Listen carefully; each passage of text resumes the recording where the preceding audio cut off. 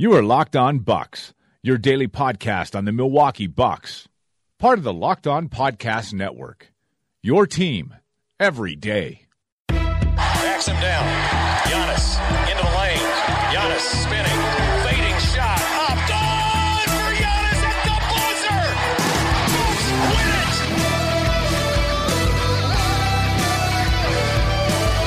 We may be young, but we believe on the future. Win it.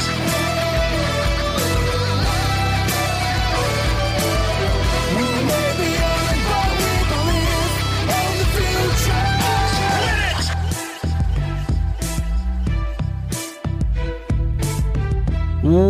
Welcome to Locked On Bucks. I'm Eric Name, Milwaukee Bucks reporter at ESPN Milwaukee. Also the Milwaukee Bucks reporter at ESPN Wyoda? I'm not 100% sure. It does appear to be a small town in the corner of the state over by Iowa, so southwest corner of the state. Shout out to ESPN Wyoda or ESPN Wyoda. Feel free to cut that up however you may choose, but happy to be there, and very sad today to be going at this by myself. It is not typical for me to record a morning podcast, but that's exactly what I'm doing. It is Wednesday morning at 8:15, and I'm here recording a podcast because it is the summertime, and in the summertime, I shift gears for a little bit. Instead of being the ESPN Milwaukee Bucks reporter, I become the ESPN Milwaukee Brewers reporter, and that means I cover Brewers games, and, well, they have been going long. This Brewers team is struggling a little bit at the moment, and their games are taking a while, so Sunday, it did not work out. Frank and I were trying to get everything together, and our schedules did just not match up as Frank was going back on the road for work. And on Monday, there was a Brewers game, and we, as Frank mentioned on Twitter, Frank felt like he was getting old and could not end up staying up that late. And the Brewers played an even later game on Tuesday night. So I called it off for Frank and told him, hey, buddy, go to sleep. Don't worry about it. I will take care of it in the morning. So I'm taking care of it in the morning. So no Frank Madden for us for today on Locked On Things. Somehow this means that we are still pushing off the Dante DiVincenzo Summer League review. So maybe that'll happen at some point. Maybe we will record that episode tonight for tomorrow. Maybe that'll be your Thursday podcast. Or, maybe we'll just keep teasing it because it seems to be working out very well for us. So we'll see if we get that one done.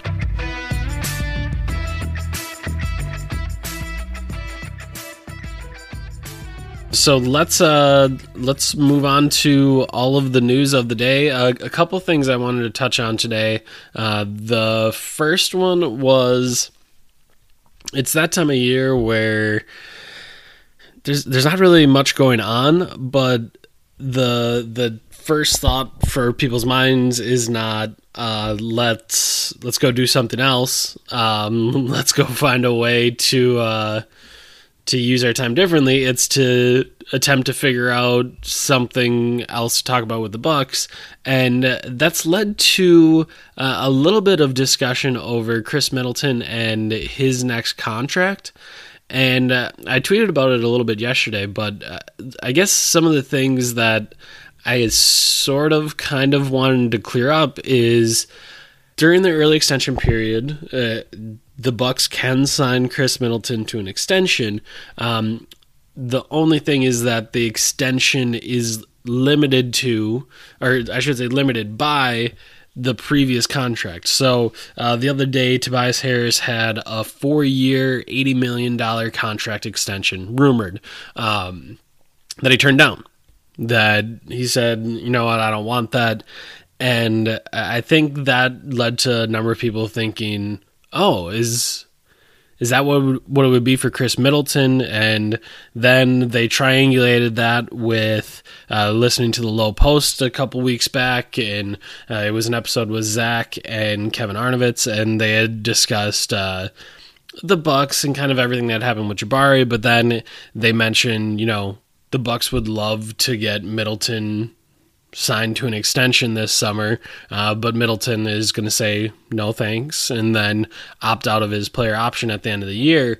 And I think when you hear something like that, you think, oh, that must mean, Chris Middleton has a max in mind, or he wants a certain deal, or he wants out, or whatever it may be. Like, you just hear it, and I think at times that can kind of cause people to start talking crazy about, what Chris Middleton may or may not want.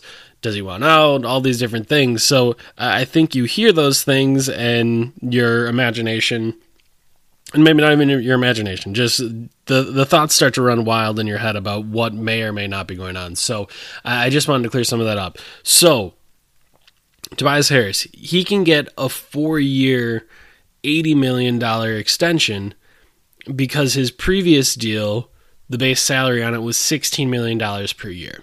So his current contract, 4 years, 64, and again, the years and stuff kind of all work out, but if you're just thinking about this very generally, and this is embarrassing that I'm going to attempt to do this because Frank is our cap guy, and I can never do what he attempts to do, and I'm not going to go too nerdy on you, but the idea is any early extension you're signing is 125. The max you can offer to that player is 125% of their previous deal. I think he had something where it was like 17 million, 15 million, 17 million, 15 million, something. It's structured kind of funky, but either way, the average year value ends up being 16 million. So 125% of 16 is 20. That one's pretty simple. Because you just take 25% of 16, that's 4, 16 plus 4, 20, and there is your 4-year, $80 million extension. Chris Middleton, on the other hand, again, his deal is, I believe it was front-loaded, so it started closer to 15, drops down to 13-ish here in this last year. And with that, again, you're taking the average of all, the average between those 4 years, and you're going to get to about 14 million. So if you multiply 14 times 125% or 1.25, you're going to get to about 17 and a half or so. So 17 and a half per year times 4 years, 70 million. So when you hear Kevin Arnovitz and you hear Zach Lowe talk about, okay, the Bucks would love to get Chris Middleton to extension, and Chris Middleton is going to say no and likely opt out of his player option here at the end of the year. The reason that would be is that number is nowhere close to Chris Middleton's value.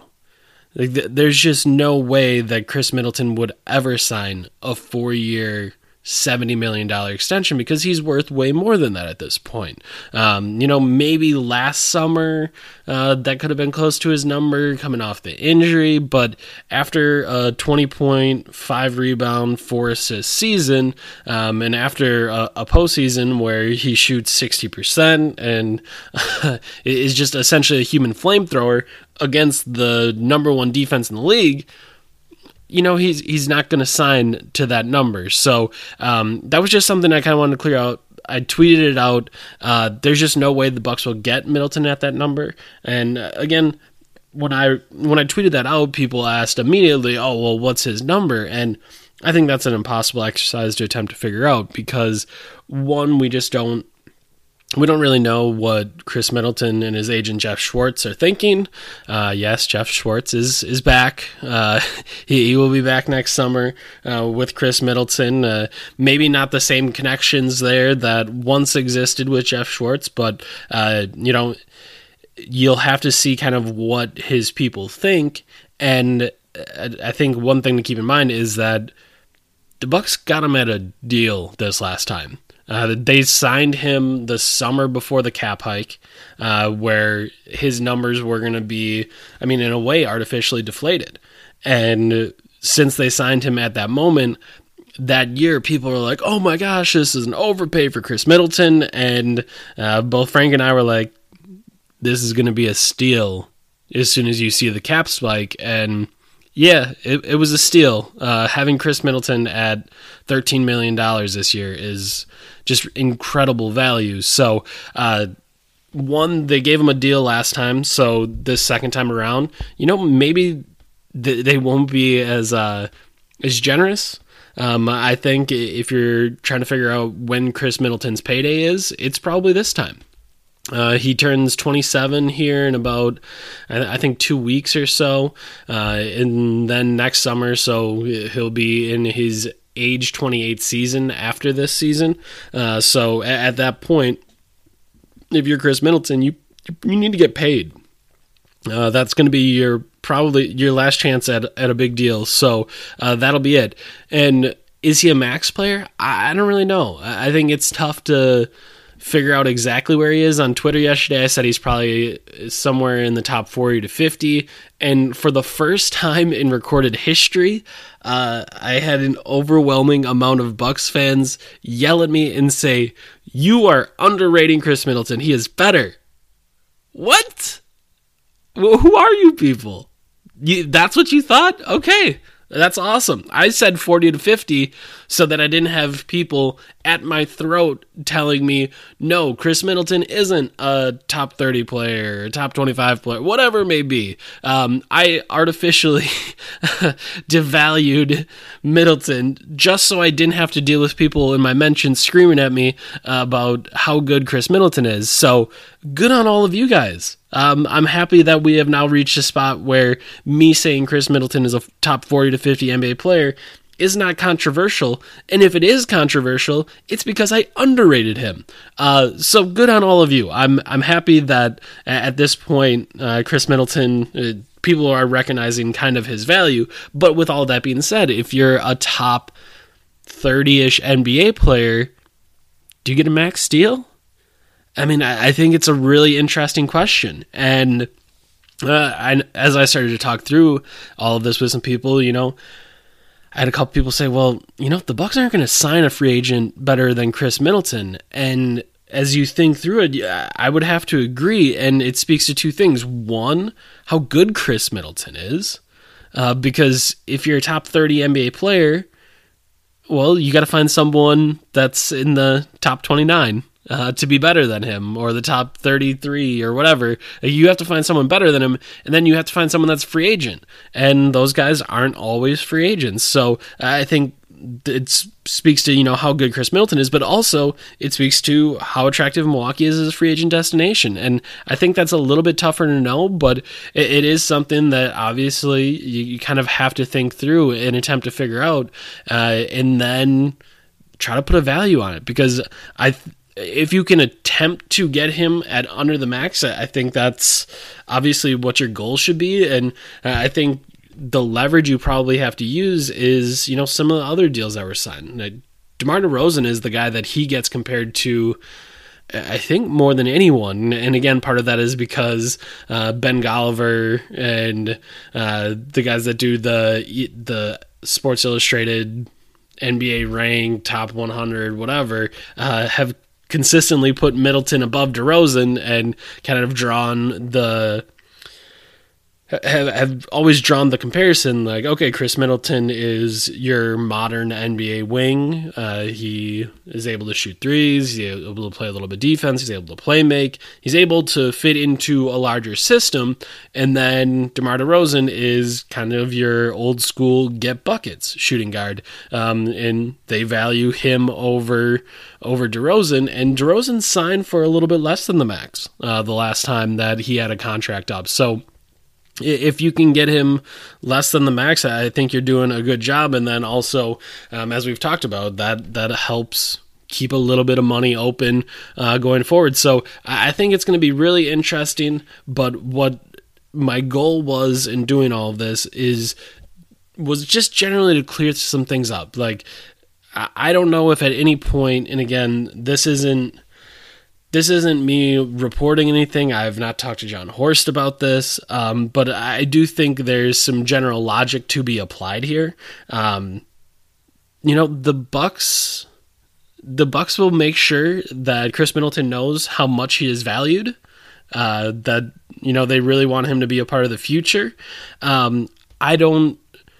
I'm sure they'll mention, hey, we'd love for you to do the extension, but they will be very aware. And again, I think sometimes NBA deal making is viewed as binary, in that we offer this, we say no, now we counter with this, the team says no. Like, there's not this back and forth of throwing offers. Like, you are talking through all of these things. So I think we may never hear that Chris Middleton has officially turned down a contract extension offer, because the Bucks might know well enough that it would be offensive to offer that contract extension.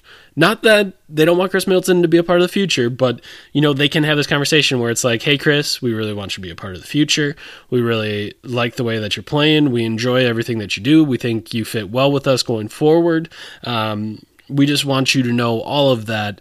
But we do understand that the extension dollars, 4 years for $70 million, is probably not going to be enough for you. Don't take us not offering it or offering it or anything like that as, as offensive or as a slight. We just want to, make sure you know how much we value. And Chris Middleton's camp can, in the same way, say, okay, well, we're not interested in the extension, but we do understand how much you appreciate Chris. We understand what you're looking to do going forward. And both parties will probably eventually understand that Chris is going to opt out at the end of the season, because the player option that he could have for next year won't pay him enough, and the early extension that he could have won't pay him enough either. So I just kind of wanted to get at all of that, because one, I think there's some misunderstanding of what his contract extension could be. The highest it could be is 4 years, $70 million. And then I think the other thing is, kind of what it all means. And I think the relationship between Chris Middleton and the Bucks is very amicable. I've never heard anything that would suggest differently.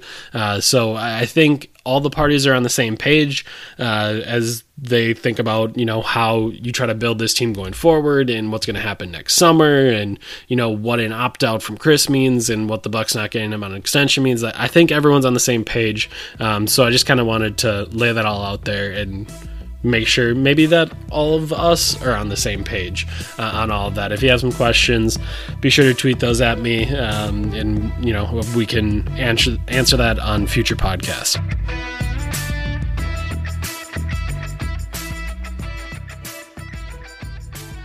Bucks making some actual news today.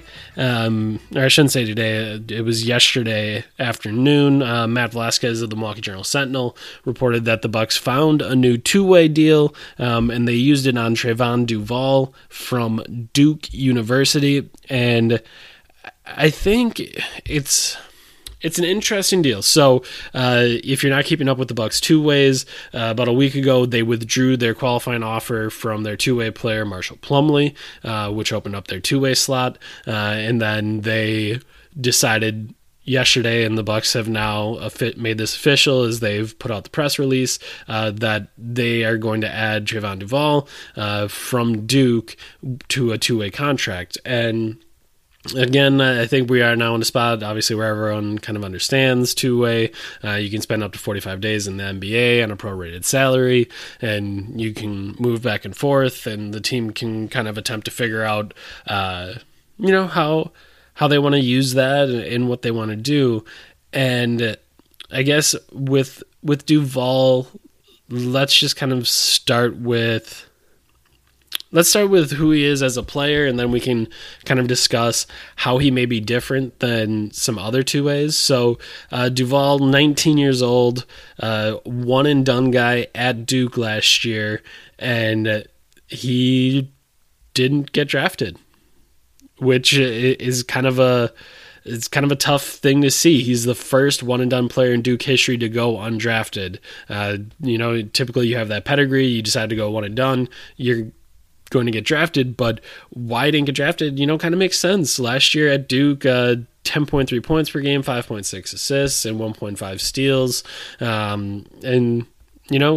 I think it may have been a little bit tough for him to really show everyone his true value because, well, he had 2 lottery picks on his roster. He had 2 guys that ended up going in the top 10 in Marvin Bagley and in Wendell Carter Jr. So he, was going to be a third fiddle, fourth fiddle, somewhere down there because, Grayson Allen went in the first round as well. So he just really was attempting to fit in there.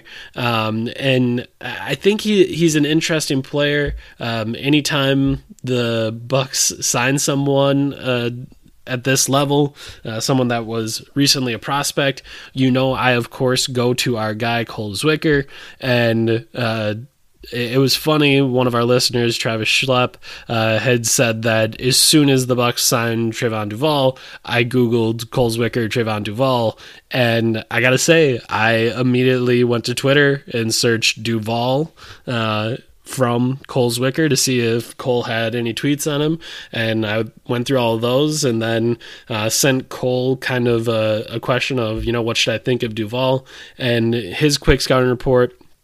Best traits are tight handle, open court vision, in parentheses, pretty damn good here, and burst getting to the rim. Shot isn't broken, but it's close. Half-court decision-making isn't the best. Overrated athlete and defender, and low-key, decent moving without the ball. And I think when you hear all of that, I don't know that is a great fit at point guard for the Milwaukee Bucks. But he's 19. He's a McDonald's All-American. You're looking at, in many ways, a pedigree play here. And as I think through the former John Hammond rules, as I think through, kind of what he used to look for as a general manager, Frank and I used to always look for McDonald's All-Americans. Because there was a while where John Hammond, even if he was taking a project, he would find a guy that was a McDonald's All-American. That was a thing that was, I think, pretty big to him because it speaks to a level of pedigree for whatever it may be. Like Johnny O'Brien, he was a McDonald's All-American. And again, you can argue whether or not he should have been or if he deserved it, whatever. But, that is something that, they were looking at. And I think if you can get a guy with that level of pedigree at a 2-way deal, I think that provides some value. Now, what he is going forward, I think, is a huge question, and much of the reason why he ended up dropping to undrafted instead of drafted, I think has a lot to do with some of the weaknesses Cole had mentioned. A point guard in the NBA that can't shoot. Well, the modern NBA, that doesn't work real well. So I think you circle that. I think you circle the maybe questionable decision making in the half court. But as far as profile goes, Cole mentioned that he's a little bit of an overrated athlete, but 6'2" point guard with his 6'9.5" wingspan. He's got long arms. He has some athleticism, and Cole mentioned the tight handle. And yeah, if you watch some Trayvon Duval highlights, like he's gonna go double in between the legs. He's gonna go in and out dribbles. It is high level ball handling that we're always talking about getting that first step, getting to the basket. Like that might be something that Trayvon Duval can really do. So. I think there's a level of excitement in this play because if you believe in your guys, if you believe that in the Hawks University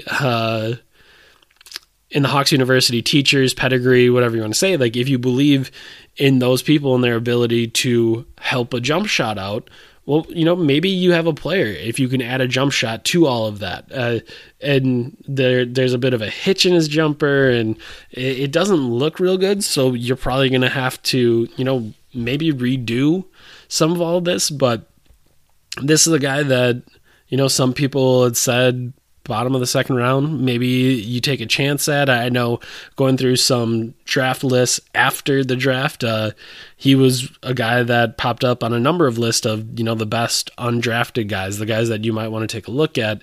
And I just think it's really interesting because a 19-year-old former 1 year removed from being a McDonald's All-American, 1 year removed from being a good enough recruit to go to Duke, like there is, to me, a level of upside there that, it may be totally unfulfilled. It may end up not working out in any way, but I think a 6'2" point guard with a 6'10"-ish wingspan, with some athleticism, not, again, maybe a little bit overrated athleticism, but good athleticism, good handle. Like, you see some tools there that could be really helpful. You just have to figure out how you develop them. And to me, that's the most interesting thing is when you look at a 19-year-old point guard, I don't know how often you want to bring that guy up and have him play with the Bucks.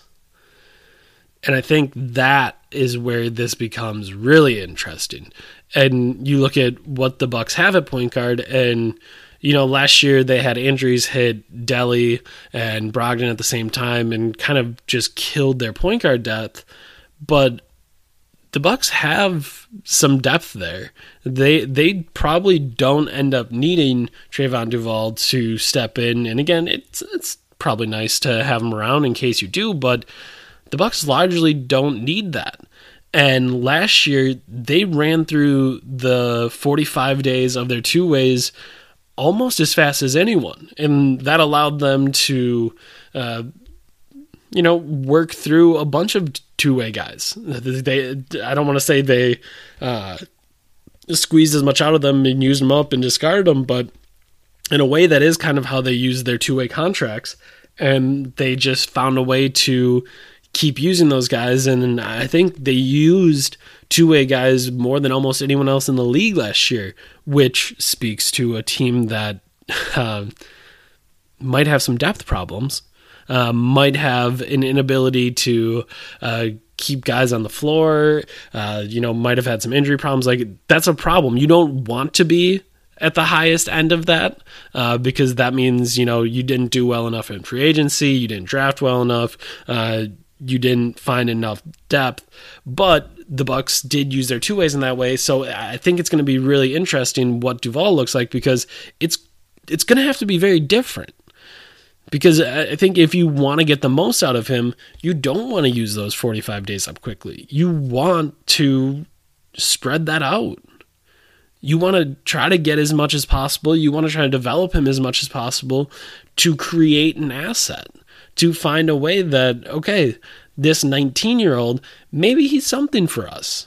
Where if you use those 45 days up as quick as possible, well, maybe someone else gets that chance. So I just think this one is really interesting to me, because he is a prospect that has a certain level of upside. And I think if you're a Bucks fan, that's what you want to see. You want to see the Bucks try to find those two-way contracts, try to find a way to use two ways to actually mine for assets, if that makes any sense. You want to try to get players out of that. You want to get guys on the roster from those two ways. And I think this is one of those plays. I think this is something that could work out in that way, if it ends up going right. And again, it might not go right. He might not be able to develop a shot. He may just be a broken jump shooter and not find a way in the league. But maybe he does. And I think this is a worthwhile chance. So we'll kind of see how it all happens. One more thing. Anytime I tweet about the Bucks two-way deals, even if it is just a retweet about Trayvon Duval, even if it is just something discussing him, I immediately get bombarded with, okay, that's fine, but where's Christian Wood? I've said it many times. I will say it again. Christian Wood, not particularly interested in a two-way deal. He might end up signing one in the end because he can't find an NBA contract, but he is going to hold out for as long as possible to try to find an NBA deal. Like that to him is what he's looking for, and I don't think that's going to change anytime soon. So I just think keep that in mind when thinking about why would the Bucks go here? Why would the Bucks go with Trevon Duval rather than Christian Wood? And just remember, Christian Wood doesn't want a two-way for now. He may end up signing one, but at the moment, he would like an NBA contract. He would like an opportunity, and that is why, he wasn't signed to a two-way contract by the Milwaukee Bucks. So just something to keep in mind, something to think about, something to remember when you are thinking about Christian Wood, the Bucks, and two-way contracts. All right. That's going to be it for us for today. Frank will be back tomorrow, hopefully. No Brewers night game to get in the way, so we should have plenty of time to record tonight on Wednesday night. That's going to be weird. I'm going to record 2 podcasts in a day, but that's okay. I will do all of that tonight. Sorry for not getting this out a little bit sooner. Didn't get my coffee made quite early enough and get myself going quite early enough, but hopefully you should have this in the next little while. Hopefully... I'm sorry that we've caused any withdrawals. We have failed you in the last couple days, but that's okay. We are back. We did not mean to do it. We will try to earn back your trust in the coming days. For Frank Madden, I'm Eric Name. This has been Locked On Bucks. We'll talk to you tomorrow.